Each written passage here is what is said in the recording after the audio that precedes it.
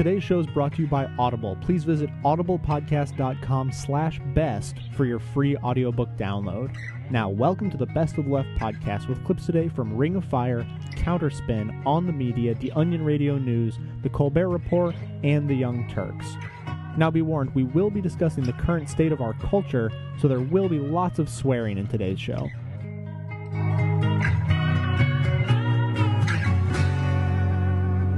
Next up, we've got a question from Jerry, who listens to Air America on the Mic 92.1 out of Madison, Wisconsin. Jerry wants to know if there is any way that we can get Americans to wake up and realize that Fox and other so-called news sources are just opinion and often give false information as fact, such as Bill O'Reilly stating that Minnesota had declared Norm Coleman the winner in Minnesota, when really they did not. Well, you know the old saying, you can lead a horse to water, but you can't make him drink. That's basically the case with Fox News. The viewers of Fox are almost like this fanatic religious cult. You know, they will swear on their mother's graves that this channel really is fair and balanced and that none of the hosts, not one of them, has a political agenda. In their minds, they honestly believe that these people are reporting them facts and not just opinions or completely made-up stories. But, you know, in doing some research on this question, came across a personality disorder known as delusional disorder, and the symptoms of this disorder seem to perfectly fit the description of a Fox News viewer. Now, here they are. This is, textbook delusional disorder. The person expresses an idea or belief with unusual persistence or force. The idea appears to exert an undue influence on the person's life, and the way of life is often altered to an inexplicable extent. Despite their profound conviction, there is often a quality of secretiveness or suspicion when the person is questioned about their views. The individual tends to be humorless and oversensitive, especially about their beliefs. There's a quality of centrality, meaning that no matter how unlikely it is that these strange things are happening to them, the viewer accepts them relatively unquestioningly. An attempt to contradict their beliefs is likely to arouse an inappropriate, strong emotional reaction, often with irritability and hostility, and the belief is, at the very least, unlikely. The person is emotionally overinvested in the idea, and it overwhelms other elements of their psyche. So, I guess what I'm trying to say here is that you need to start treating Fox viewers as if they were mental patients. They aren't going to change, so the best thing to do is just smile at them and move on. Money don't make my world go round. I'm reaching out for the higher ground,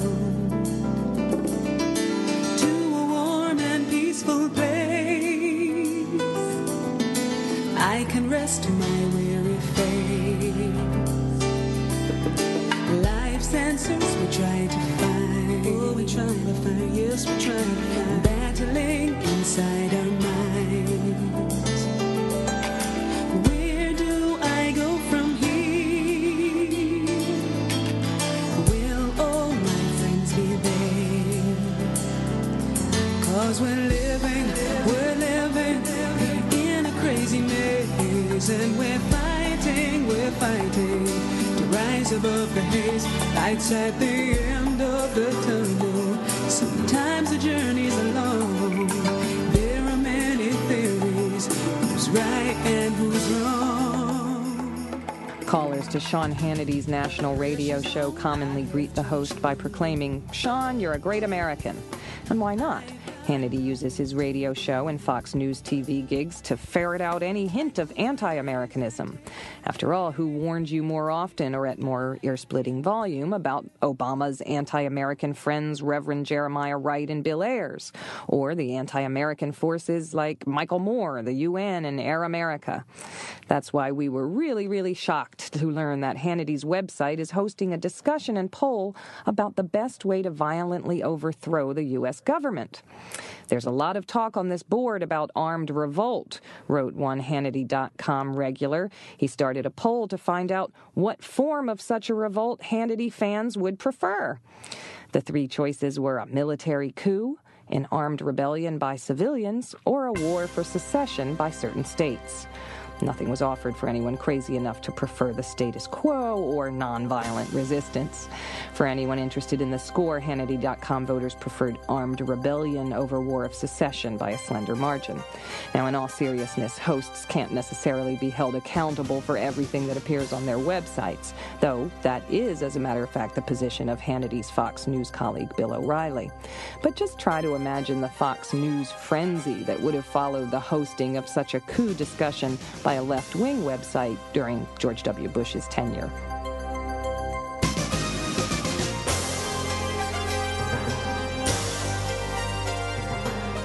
So you knew that I was going to have to take a minute out and tell you guys about Audible, and I'm in this really lucky position of having used the service a lot in the past.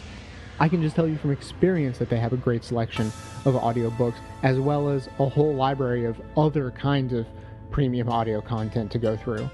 The most recent thing I got from them was Al Gore's book, The Assault on Reason, and my takeaway from using Audible is that these guys are the ones who got it right when it comes to downloadable audio content on the web. Now, I know that you felt lucky before just because you were able to listen to this show. Now it's even better because as a listener, you're going to get a free book from Audible. All you have to do is go to audiblepodcast.com/best. That's how they know that we sent you, and they will bestow upon you the free audiobook of your choosing. audiblepodcast.com/best. Go there, check out all the good stuff for yourself. 5 weeks ago on the British program Newsnight, the famously relentless host Jeremy Paxman tackled the issue that is eating away at good parents everywhere. Now, I've got a child who uses a social networking site like Facebook or Twitter or something. Who hasn't, you might say?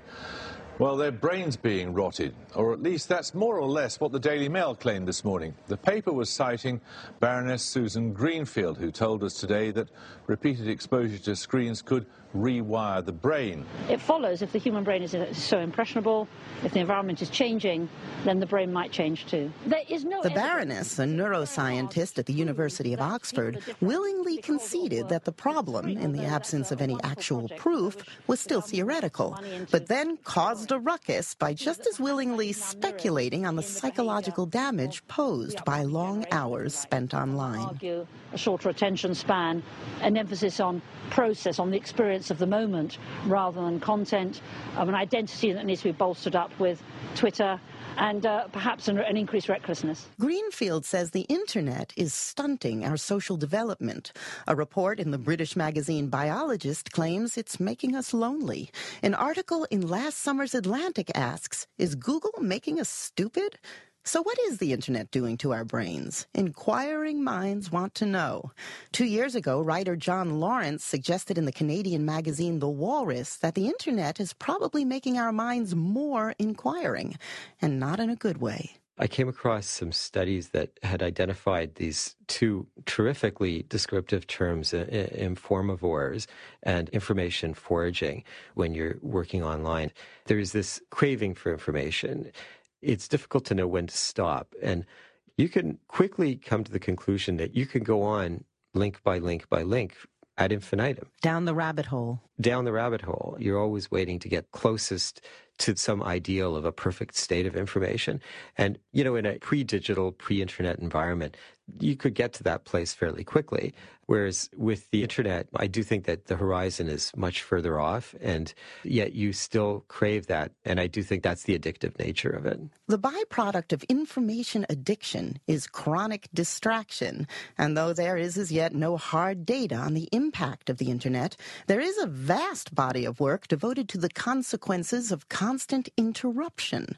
Most of that research predates the internet, and yet interruption defines our digital lives. We continually break away from one task to attend to another. An email, an instant message, a pop-up, a purchase, a quick detour offered by an intriguing link. We call it multitasking. I would say that we don't actually multitask. we serial task. Frank Russo, director of the Science of Music Auditory Research and Technology Lab at Ryerson University, says that if we could do two tasks at once, we wouldn't crash the car while talking on the phone. What we really do is flip back and forth, constantly breaking our mental flow. So we might be entertaining a thought, and we might be trying to think about, well, how does this fit with other things I know? How can I advance what I'm looking at and get to the next step? All of that hard cognitive work is taken away once we get that pop-up message. So if we're doing something that involves some sort of complicated thought, developing an argument of any kind, it's not going to be as efficient if we have constant disruptions. So does that mean that Google is making us stupid? We've been getting more intelligent as assessed by standard intelligence tests progressively over the last 50 years. So that's the part I don't get, I have to say. Somehow we're getting more intelligent, but it's also clear to me, just anecdotally from my own experience, that people seem to have less tolerance for complex arguments. I don't know how those things add up. At UCLA, we recently did a study that we affectionately termed Your Brain on Google. Gary Small, director of the Memory and Aging Center at UCLA and author of iBrain, Surviving the Technological Alteration of the Modern Mind. And what we did was to look at the brain in real time when it searches online. And we found that older people who had prior internet experience showed a much greater degree of brain activity than those who were naive to the internet search experience. So the headline became, Google is making us smart. And I don't think it's that simple. I think in some ways Google may be making us stupid because we spend not as much time thinking about issues in depth. Less depth, more breadth. There are trade-offs with every new technology. Socrates complained that writing things down was bad for the memory. We hear that same complaint about digital technology. We can't remember phone numbers because they're stored in our cell phones. Boo-hoo. There is a limit to how much we can hold in our brains, isn't there? You think? No, seriously. I mean, several have said that, brain functions like a computer. You have RAM. I think back on the things that are in my mind, taking up space, that I wish I could get rid of, like the theme song to the Patty Duke Show. I don't really need that anymore. That's haunting you, too. My God, what a coincidence. Now that you've said it, I'm going to be thinking of that the rest of the afternoon. But as a result, that's a little bit of space that maybe I could have devoted to something useful, but I can't delete that memory. As somebody who knows so much about memory, the fact that you can offload some of these unnecessary bits of flotsam is a good thing. It expands our capacity, right? That's right. And we don't need to remember a lot of these details. We need to know how to get the details. But we can't offload social skills like we can phone numbers. What about the concern that constantly connecting through online social networks is rendering us less capable of connecting in real life?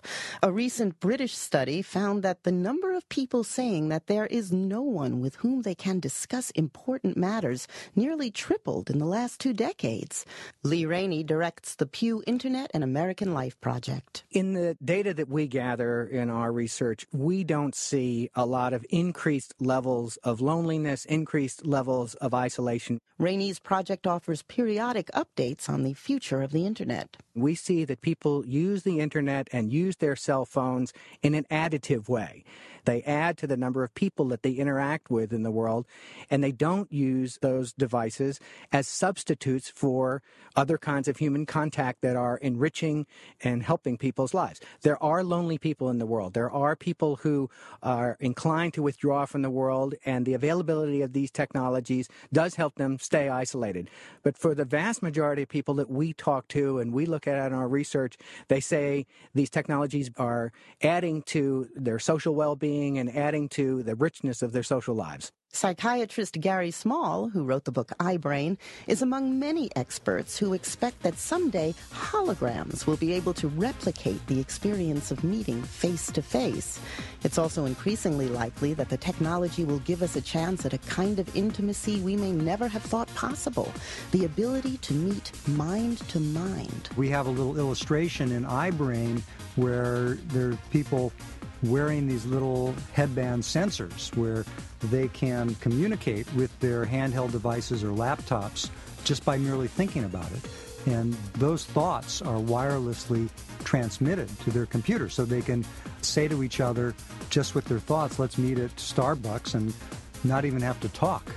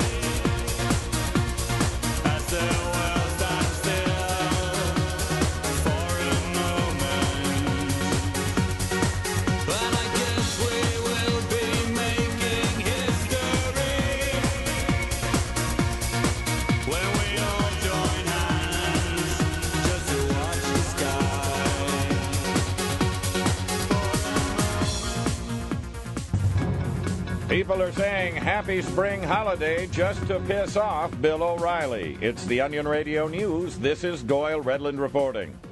People across the U.S. are saying happy spring holiday instead of happy Easter this year, just to get under the skin of Fox News pundit Bill O'Reilly. And it's working. O'Reilly, famous for his tirades against the Christmas-excluding phrase happy holidays, has responded predictably. Fox producer Edward Parnell. The simple fact is Bill just won't back down from the verbal tirade. Supporters of the new phrase have petitioned the Vatican to create a summer and fall Christian holiday to keep O'Reilly in a gibbering fit of rage all year round. Doyle Redland for the Onion Radio. Waiting for the big fall to take us off. Quiet nights and desperate love, we need it all. Spring came, rain fell. We ended up nowhere, then June came, sun shone. Are we still nowhere?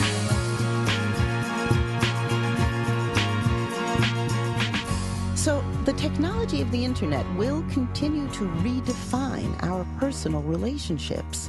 But what about relationships on a societal scale between political and religious groups, ethnicities, and nations?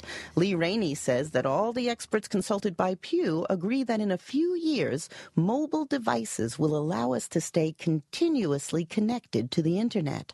But they're split 50-50 on whether that's for the good. The optimists say that the more we learn, the more we interact, the more that we discover about the world, it improves our lives and it improves the general social condition. We just get to know each other better, and good things happen because of that. The pessimists say that our propensity to be nasty, or propensity to shun those who are not in our in-group, or the propensity for people to find just information that agrees with their worldview, all of that will be amplified in this new world, and so we will become more isolated, more hard-edged in our beliefs, and it will be a state of nature more than it will be nirvana.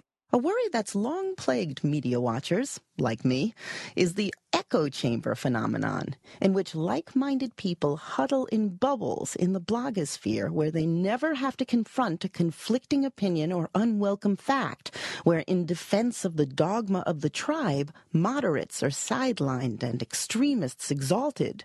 Rainey conducted a study of people's politics and the internet during the 2004 presidential campaign. He found that the echo chamber phenomenon is a byproduct of human nature, not the internet. net. The net merely amplifies what's worst and best in us all. One of the surprising things we found in that survey was that those who are the most technologically adept and those who are the most engaged with information actually are not in the echo chamber pattern. They are actually seeking out and finding out more arguments opposed to their views than those who are less technologically adept and less interested in political information. Wait a minute. You have just blown my mind. So what you're saying is that regardless of their political persuasion, the more comfortable they were in cyberspace, the more likely they were to know views across the spectrum and views other than their own. Right. They essentially behaved like information omnivores. They were soaking up all kinds of information in all kinds of ways. The people who worry about the echo chamber worry that people are going to narrow their universes. Information becomes more voluminous, that people, just as a coping strategy, will only look at the stuff that agrees with their point of view and only deal with the people who support their ideas. But in fact, these omnivores, in particular, the most technologically adept people, are scanning every horizon they can, and they can't help but bump into stuff that doesn't agree with them. That's a different response to information from what we've seen before. All the experts we spoke to believe that children growing up on the net will be better at some kinds of thinking and maybe worse at others, that all that time spent online has already slightly rewired their brains. They also assume that the rewiring will advance along with the technology. There's prehistoric precedent for that. Gary Small. I would put forward that all the new technology will create a major milestone in brain evolution, just like the development of the handheld tool did many years ago. How did that change our brains? It coincided with the growth of the prefrontal cortex, as well as coevolution of grammatical language and more complex social networks. So that was a major milestone, just that one minor invention. So I think that the future brain will be quite an extraordinary organ, and it will seamlessly interface with our external computer technology.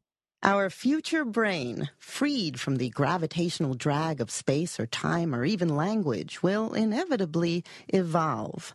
And so must the definition of what makes us human, because it's possible that someday we will carry cyberspace inside us, and we will no longer know for sure where the human ends and the machine begins. Which brings us to Ray Kurzweil.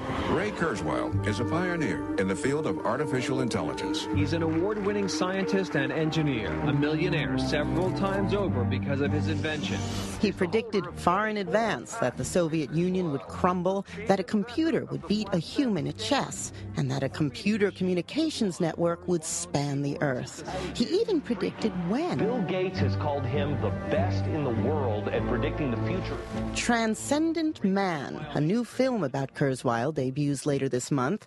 It ponders the dilemma he poses. We cannot simply dismiss so respected, so prescient a scientist, nor can we easily embrace his mind-boggling vision of the future. Kurzweil believes that before the century is half over, humans will merge with their technology. Our mental capacities will seem limitless compared to today, and we will not have to die. He says it's a pretty simple calculation once you factor in the rate at which technology advances. A key issue to understand is that information technology grows exponentially, basically doubling every year. What used to fit in a building now fits in your pocket, and what fits in your pocket today will fit inside a blood cell in 25 years, and it gives you some idea of what will be feasible. You've said that the year 2045 is the year of the singularity. Can you explain what that is? By 2029, we'll have finished the reverse engineering of the human brain. There's already 20 regions of the brain we've modeled and simulated and tested. We'll have very powerful and very small computers by that time. Most of the computers in the world are not yet in our bodies and brains, but some of them are in our brains. If you're a Parkinson's patient, you can put a computer in your brain. It's not blood cell size today, it's pea-sized. And if you take what we can do today and realize these technologies will be 1 billion times more powerful per dollar in 25 years, 100,000 times smaller, you get some idea of what we'll be able to do. And one thing we'll be able to do is send millions of nanobots, blood cell-sized devices, inside our bloodstream. They'll keep us healthy from inside. They'll go inside our brains and interact with our biological neurons, just the way neural implants do today, and put our brains on the internet, make us smarter, provide full immersion virtual reality from within the nervous system. And so we will become a hybrid of biological and non-biological intelligence. So over time, the non-biological portion of our intelligence will predominate. And that's basically what we mean by the singularity. When you get out to 2045, we'll have multiplied the overall intelligence of the human-machine civilization 1 billion-fold. And that's such a profound transformation that we call it a singularity. You've just breezed by some extraordinary predictions that our brains and personalities someday will be basically downloadable, that we'll have full-body virtual reality. How will the Internet look and function? How will we interact with it when we reach the singularity? Well, let's take some scenarios from, say, the 2030s. The nanobots in our brain would, if we want to go in virtual reality, will shut down the signals coming from our real senses. So to our brain, it feels like we're in that virtual environment. And these virtual environments will be very realistic, a counterpart to real reality. And we'll also mix up real and virtual reality. We'll have augmented real reality. So if you look at somebody in real reality, there'll be little pop-ups telling you information about that person and so on. You know, when people write about you, there's often this tone of, I know this sounds absolutely insane, but this Kurzweil guy is really, really smart, and he's created a lot of revolutionary things, so maybe we shouldn't dismiss him out of hand.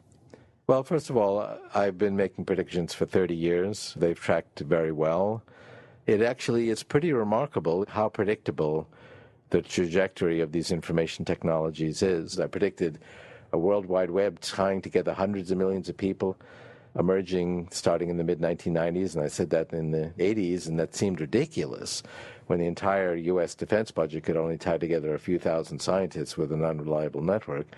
But it grew exponentially, and it happened right on schedule. And we're going to get from here to the world of 2035 or 2045 one step at a time, and it's going to be thousands of little steps. And each little step will be some new product announcement, some new technology. It starts out not working that well, then it works a little better. And we get from here to there through many of these benign steps. But you put them all together, and it reflects a pretty profound transformation. Okay, let's say your predictions come true. Our brains will essentially be computers, and we'll live in a virtual world. Will we cease being human? We will be very much human. Scientists are very fond of saying, oh, there's nothing special about humans. We didn't descend from the gods, we descended from worms, and there's nothing special about the Earth. It's just a humble planet around a routine star. But there is something unique about humans, in that we're the only species that we know about that actually extends our reach with our tools, ever since we picked up a stick to reach a higher branch. We're already a human-machine civilization. Our tools are part of who we are. They always have been, and that's what's unique about human beings.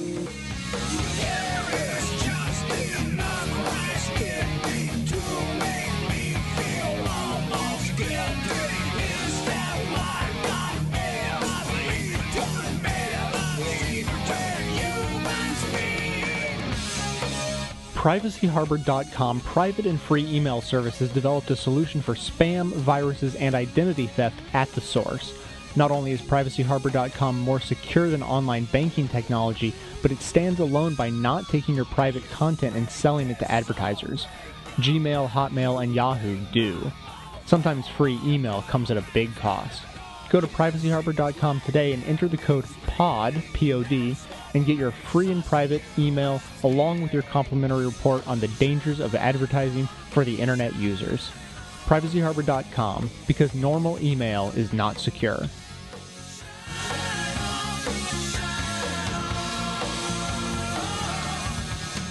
Nation, once again, I have been electrified by Glenn Beck. You see, I watch Glenn's show, The TV Balanced on the Edge of My Tub. And after the short-term memory loss and the seizures subside, he makes a lot of sense.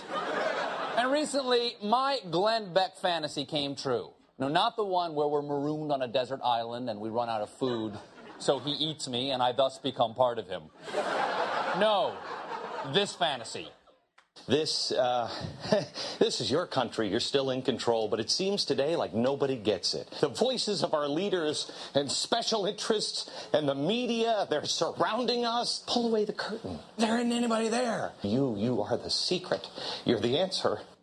The fantasy where a hysterical Glenn Beck tells his audience of desperate shut-ins through tears and spittle that vague, unnamed enemies have failed them and that it's time to take angry action and with the help of a celebrity guest makes a reasonable suggestion. Let me go to Chuck Norris and his wife Gina. The thing is, Glenn, is you're lighting a spark. That's right. We see a spark lit today that could now the people have got to pick up and turn it into a raging forest fire. That's right. That's right, Chuck and Gina. A raging forest fire that indiscriminately burns everything in its path, if and when the smoke clears. Democracy. It's a new project Glenn introduced on his special. Here's the idea. Truth is, they don't surround us. We surround them. Who are them? Them's the ones we're surrounding.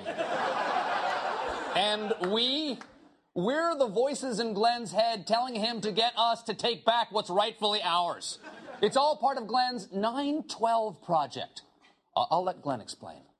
We weren't told how to behave that day after 9/11. We just knew it was right. It was the opposite of what we feel today. Are you ready to be that person that you were that day after 9/11 on 9/12? Ready!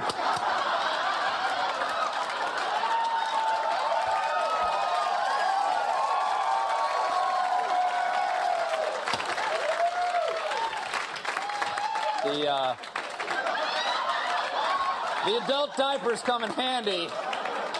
You never have to leave your bunker. Now,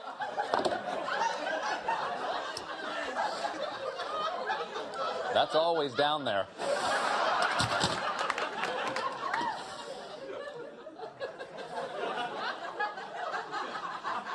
Now, by 9/12, Glenn doesn't just mean the day after 9/11. It also stands for his 9 principles and 12 values that will move us beyond the complacency we felt on 9/10 and beyond the fear we felt on 9/11 to the compassion we felt on 9/12. And hopefully we'll all eventually get to the way Glenn felt on 9/9 of 2005. This is horrible to say, and I wonder if I'm alone in this. You know, it took me about a year to start hating the 9/11 victims' families.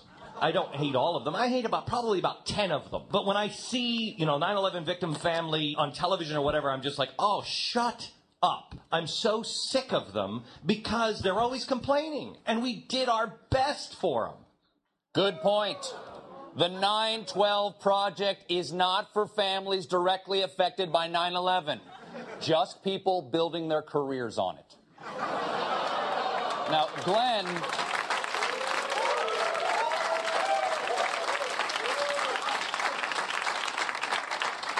these people are with you, Glenn. Glenn laid out exactly what he wanted and why. Yesterday was exactly 6 months to 9/12. I'm working on a couple of projects that are going to take me at least 6 months to do. Saturday, September 12th. I'll share with you what I've been working on, and you show me what you've done. I'm sorry. I just love my country, and I fear for it.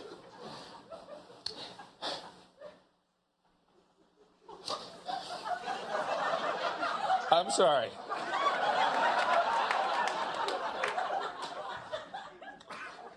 I just love Glenn Beck's sanity.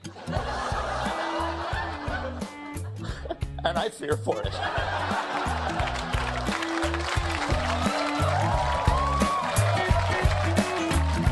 You win, it's your show now. So what's it gonna be?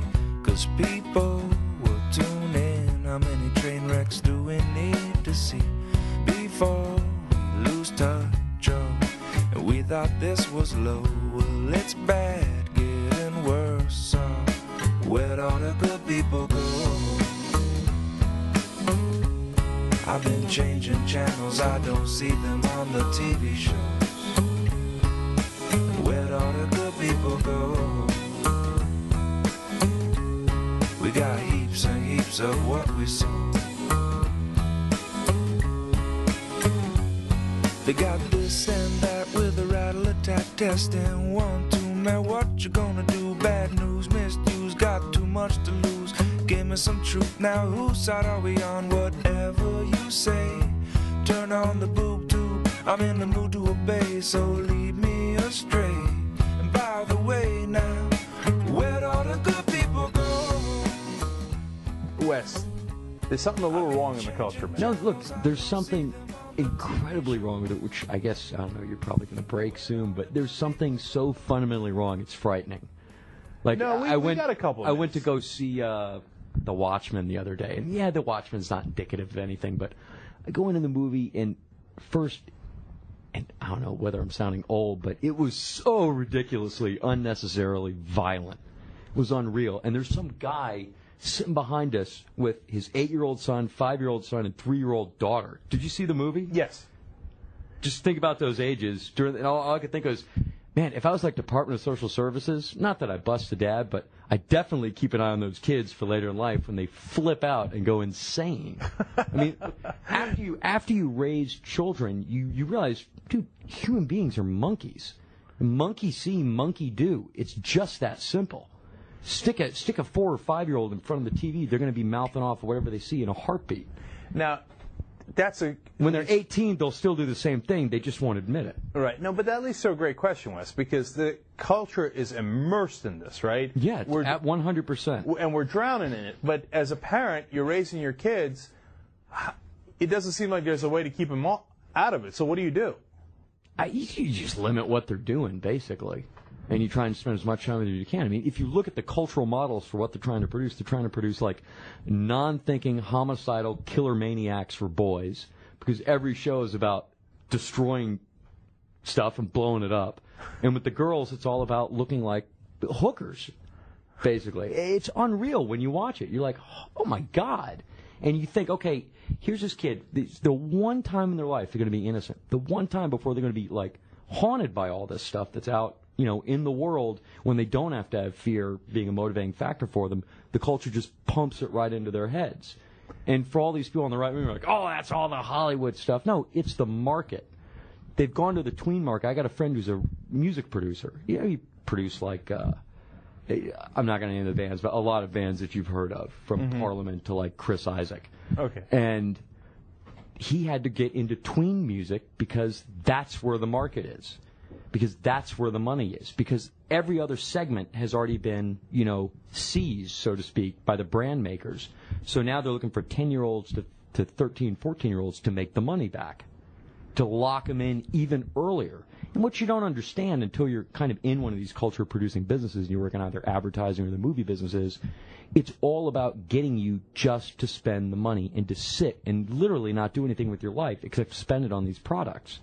So your conclusion, one of the things that you said during the interview was, hey, we should limit advertising. Absolutely. To under 14. Absolutely. And it's everywhere. I mean, once you have kids and you go to a supermarket with your kids, suddenly you're going to realize there's like toys hidden all over that supermarket. And there's candy hidden all over that supermarket. And the reason it's all right there at the checkout counter is to get your kid to stop screaming to get the candy that they saw on TV that they're told is going to make them happy and cool. What kind of ridiculous concept is that? You'll be cool if you eat this cereal. You'll be cool if you eat this candy. No, you're probably going to be fat and diabetic. But, you know, it's like, or a truth in advertising statement where you actually see the end result. Like, I want to see the McDonald's commercial, not with, like, the happy, healthy family. I want to see the people I've seen all over the Midwest when I go out, because in a lot of cases, in a lot of towns I go to, that's the only restaurant there is fast food. And everybody is, I don't mean they're fat.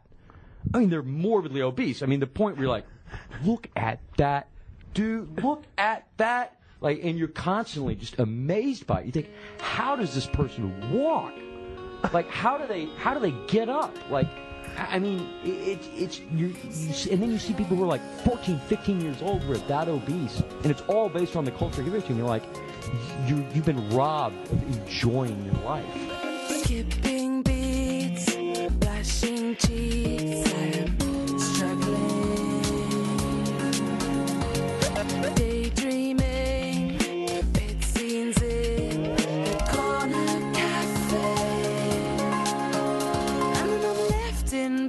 It's recovering tectonic trembling.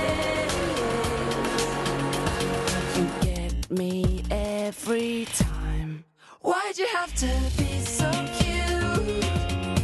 It's impossible to ignore you.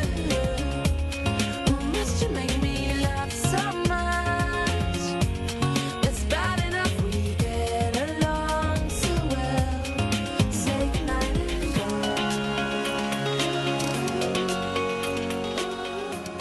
And finally, in his March 29th LA Times op-ed, Take the Limbaugh Challenge, conservative writer Andrew Klavan tells readers that the popular caricature of the talk show host is misleading.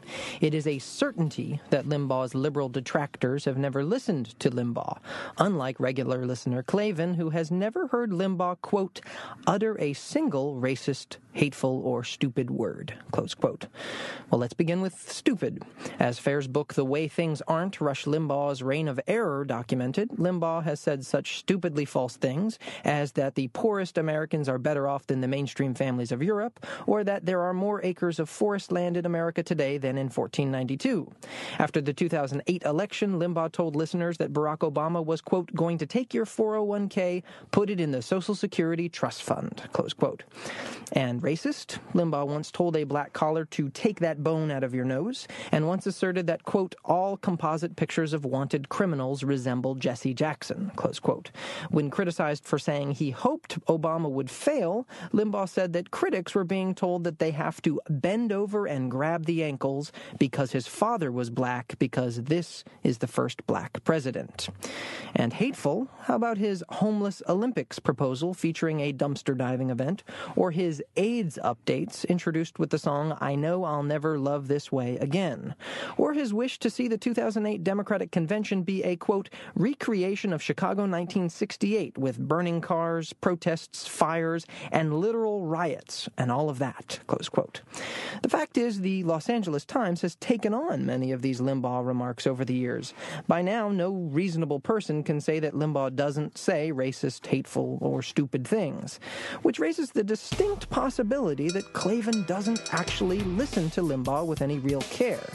But what's the LA Times excuse for publishing nonsense which has been debunked in its own pages for at least 2 decades? This is where the party ends. I can't stand here listening to you and your racist friend. I know politics bore you, but I feel like a hypocrite talking to you and your racist friend. It was the loveliest party that I've ever attended. If anything was broken, I'm sure it could be mended. My head can't tolerate this bobbing and pretending.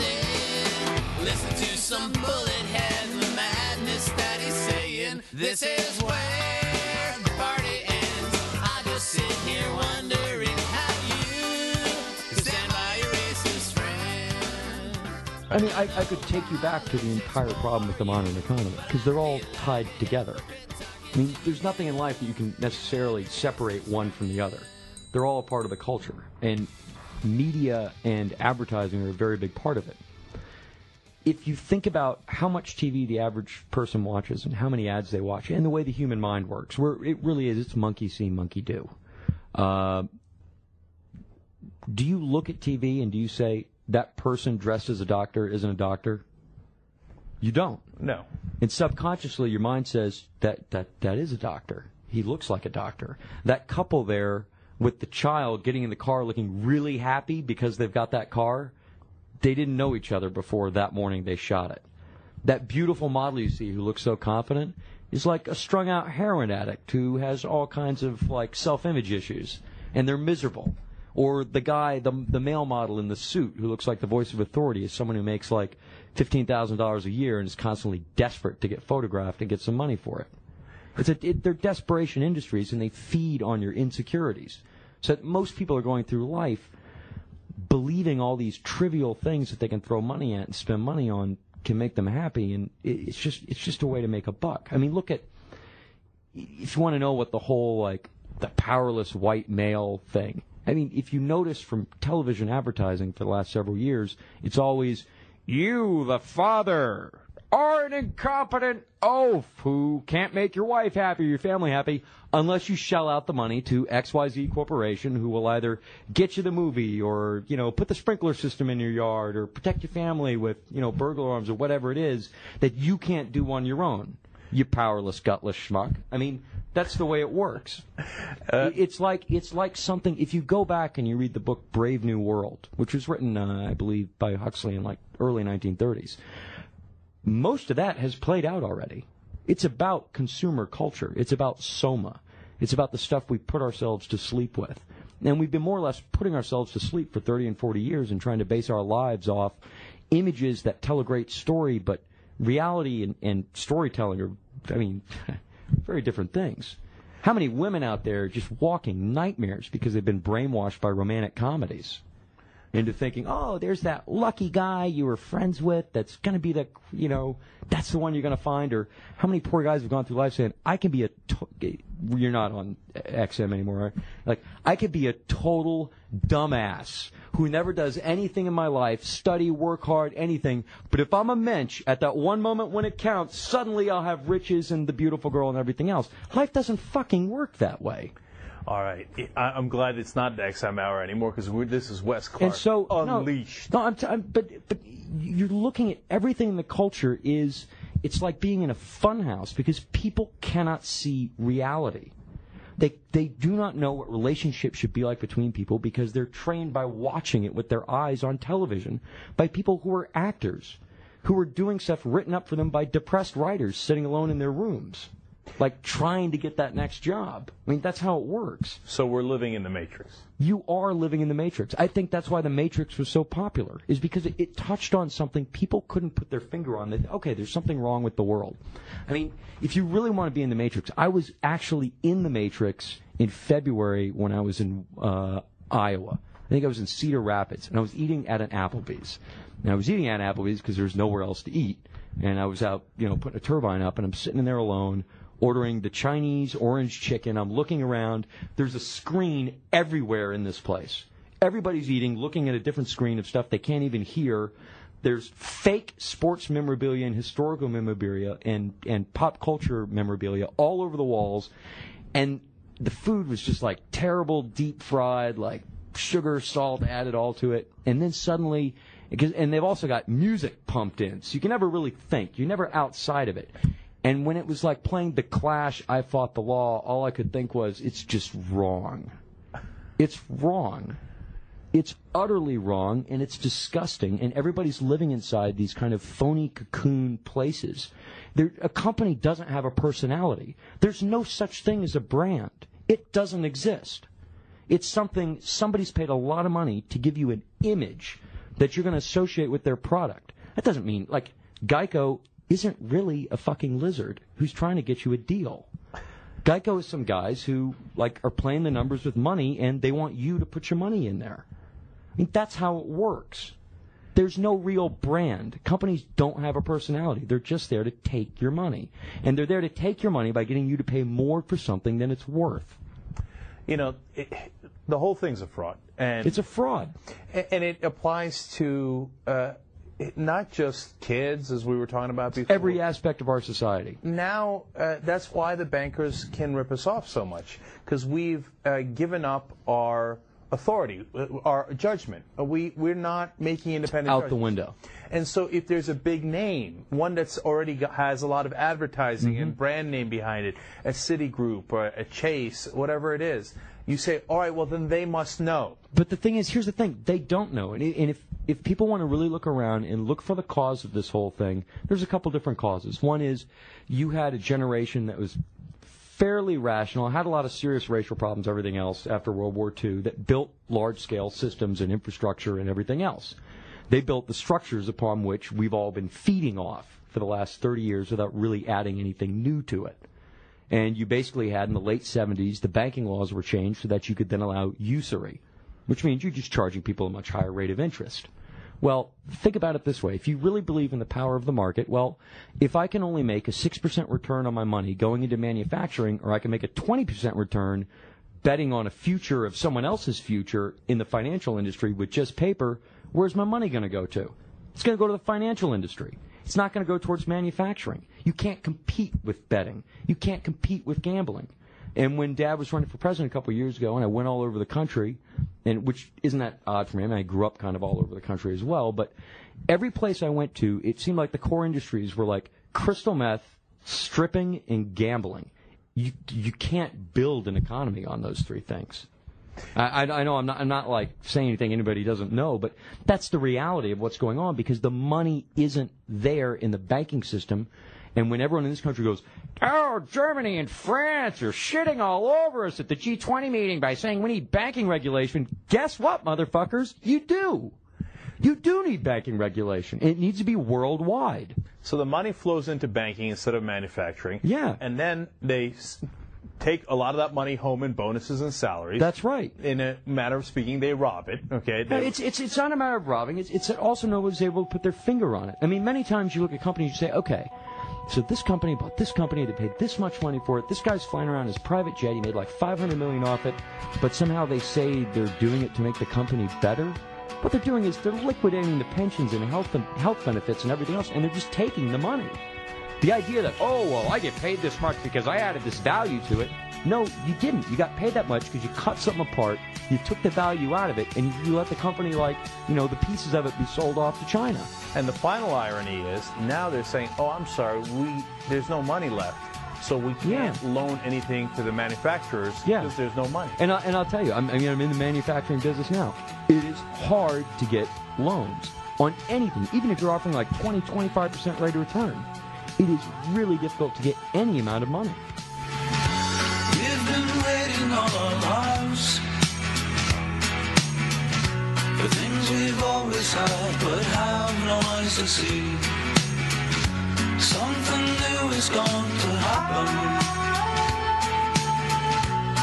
The most natural thing, but nothing we'd expect. All these buildings and mountains, slowly they'll arise before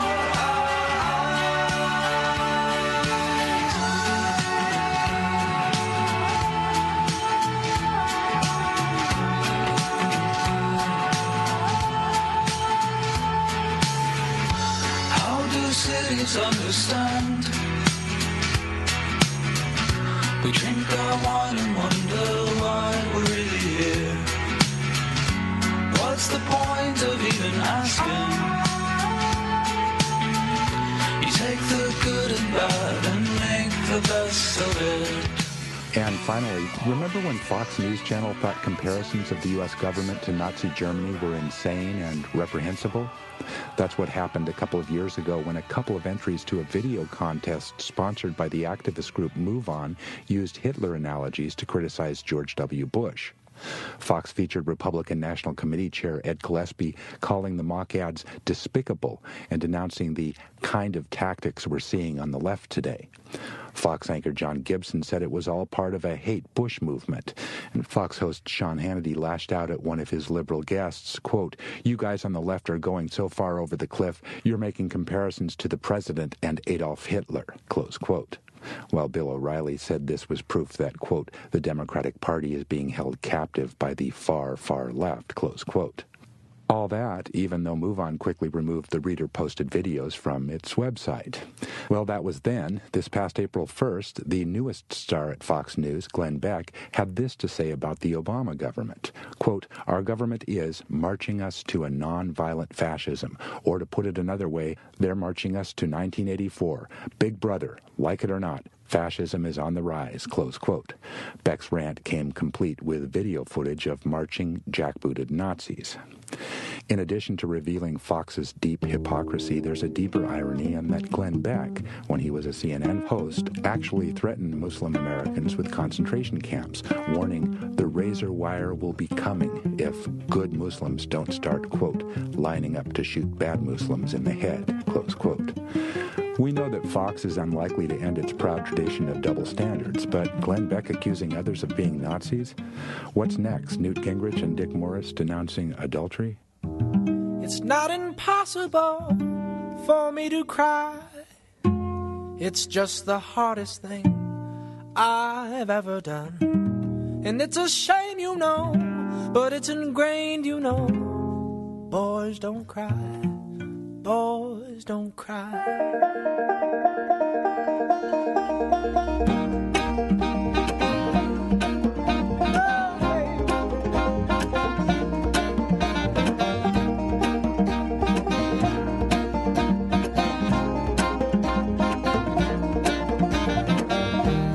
I can't change the way you left. All I wanted was to say goodbye. I was scared, you know, and I was mad, you know, but boys don't cry, boys don't cry. How do we fix the whole problem of the Matrix? Everything's based on a fraud, and we know how we got into this, right? And there are good logical reasons how we got into this, right? Yeah. But it's not so easy to get out. What do you do? You could do everything from truth in advertising to banning advertising for children under the age of 13. I mean, think about it. Somebody who's 8 years old, do they know what they're watching? Do they know what's good or bad for them? They have no idea. They just know sugar is cool. And it makes you crazy, like the bird and the Cocoa Puffs. They don't realize it also makes you diabetic and obese and ugly and everything else that comes with it. I mean, when you drive around the country, you see a nation that's literally asleep on the couch, unable to see what it's done to itself. And it's on both the right and the left. It's not a political issue. It's a human issue of, what are human beings? They're, slightly more advanced chimpanzees. And monkey see, monkey do. And that's the way we work. And advertising's always, go back and read like Walter Lippmann in his writings in the 1920s. That's the birth of the consumer culture. And we've only lived under it now for 2 generations of human existence. And if the end result after 2 generations is like what? Is it like 50% obesity rates? It's like some astronomical number. Don't worry, Wes. It's a disaster. Don't worry. They're going to get the beauty products, and then they'll be better. Yeah. No. We just sell them more beauty products, more diet products, and we sell. But that's what it is. And the pharmaceutical industry is the same way. Nobody's really looking for the cure to cancer. They're looking to take care of the symptoms of the disease. No one's looking to cure the disease. Because there's not as much profit in it. No way. If I cure the disease, you take one pill, whoop, that's it. I just got my money from you. I'm not going to get more money. If I have something that just treats the symptoms, you're going to be sick, but you're going to live longer and you're going to keep giving me the money for it. But that's the kind of, that's just the way it adds up. But then people are going to say you're putting too much government intervention into the society. You've already got government intervention. You have basically, socialized risk and private reward right now. And you've had it for a good 30 or 40 years. Look, another reason you don't want money in manufacturing and you want to put it in white-collar businesses is because white-collar workers, knowledge workers, don't have any power. They can't unionize. You don't have any special skills. Oh, you really want to strike? Oh, I'll find another guy who can read and write and file something in a folder. See you later. That's the way it works. So you're going to blow past those concerns and say, no, you don't get to advertise to kids under 13. Absolutely. I'm going to regulate the financial industry. industry. Free speech? No, I'm sorry. No. Okay. Now, the Glenn Becks of the world will go ballistic. Dude, Glenn Beck can suck my cock. I don't care what Glenn Beck thinks. Glenn Beck is an ignoramus. He doesn't know what he's talking about on any subject. The man is not even half educated. All right, now that's easy for you to say, but if you're... You're right. It is easy for me to say because I've lived all over the country and I've seen these jokers everywhere. And they're people who grow up in a very small world. They've never really seen, in The Wizard of Oz, they don't know the wizard's really 2 feet tall. Okay? They've never been behind the curtain.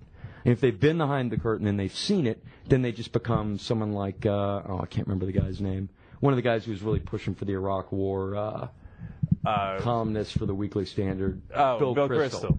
You become like one of those guys where you know how sick it is and you're still on the wrong side. Yeah, he does know it. For a guy like Glenn Beck, he's ignorant of what he's pushing for. He doesn't know what he's pushing for. He's just a confused, angry guy.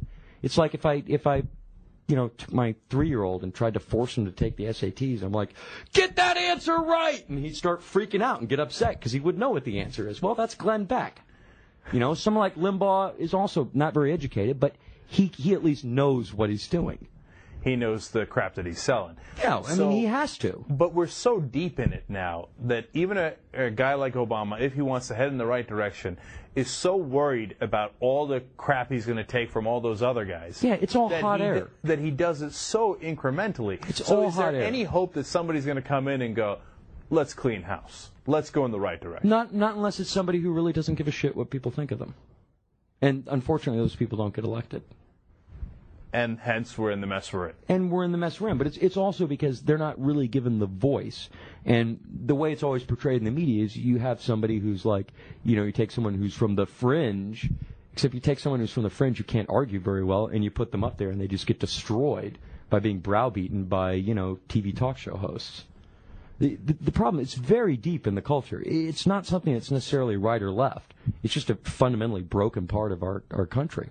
All right, so in the break we were talking about entertainment business is part of what's wrong, right? Absolutely. Right, but we're in the entertainment business. No, that's true. Okay. That's true. And we also are part of the problem. I mean, look, every time, and I'm as guilty of, hyperbole as the next guy, but every time I read something and it's like, so-and-so slams whomever, nobody's slamming anybody. Nobody's body slamming anyone. They're just talking shit. And you have to recognize there's a certain amount of shit talking on both sides of the political fence. Where people just, people vent, they blow off hot air. It's what people do. It's the substantive stuff that you have to really look at. And it's usually the stuff that's not that exciting.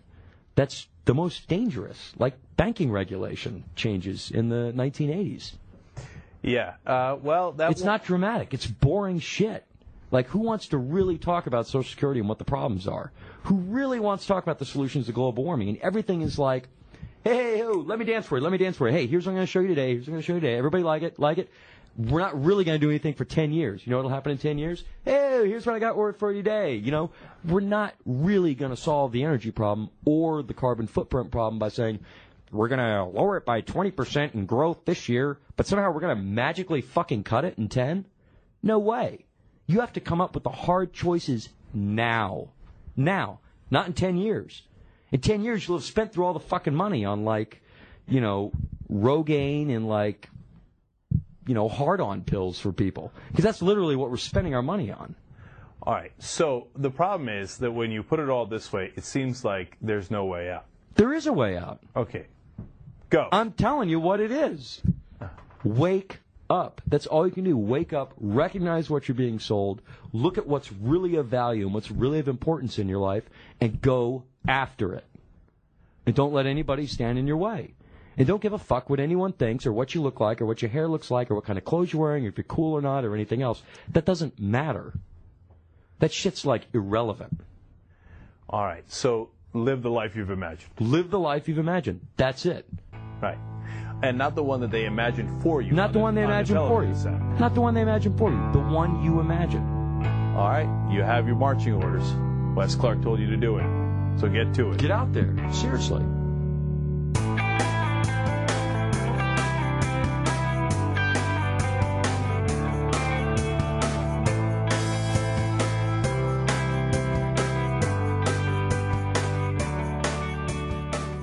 Thanks for listening, everybody. Now, I actually just wanted to take a moment to recognize a milestone we passed. And, I'm talking about it now, but unfortunately, I just flat out missed it when it happened. But back in around January, actually around the same time as our 3-year anniversary, we passed the 1 million download mark. And I thought that was pretty cool, and so now we're up, a little bit past 1.1 million, and so I just had to count backwards a little bit to figure out when that happened. But fun times. I say that's something to be celebrated and acknowledged. And here's to the next million. So that's it for today. Coming to you from inside the Beltway and border, yet outside the conventional wisdom of Washington, D.C., my name's Jay, and this has been the Best of the Left podcast, coming to you from bestoftheleft.com. Thought lines now black and white, 'cause you took apart a picture that wasn't right. Pitch burning on a shining sheet, the only maker that you wanna meet.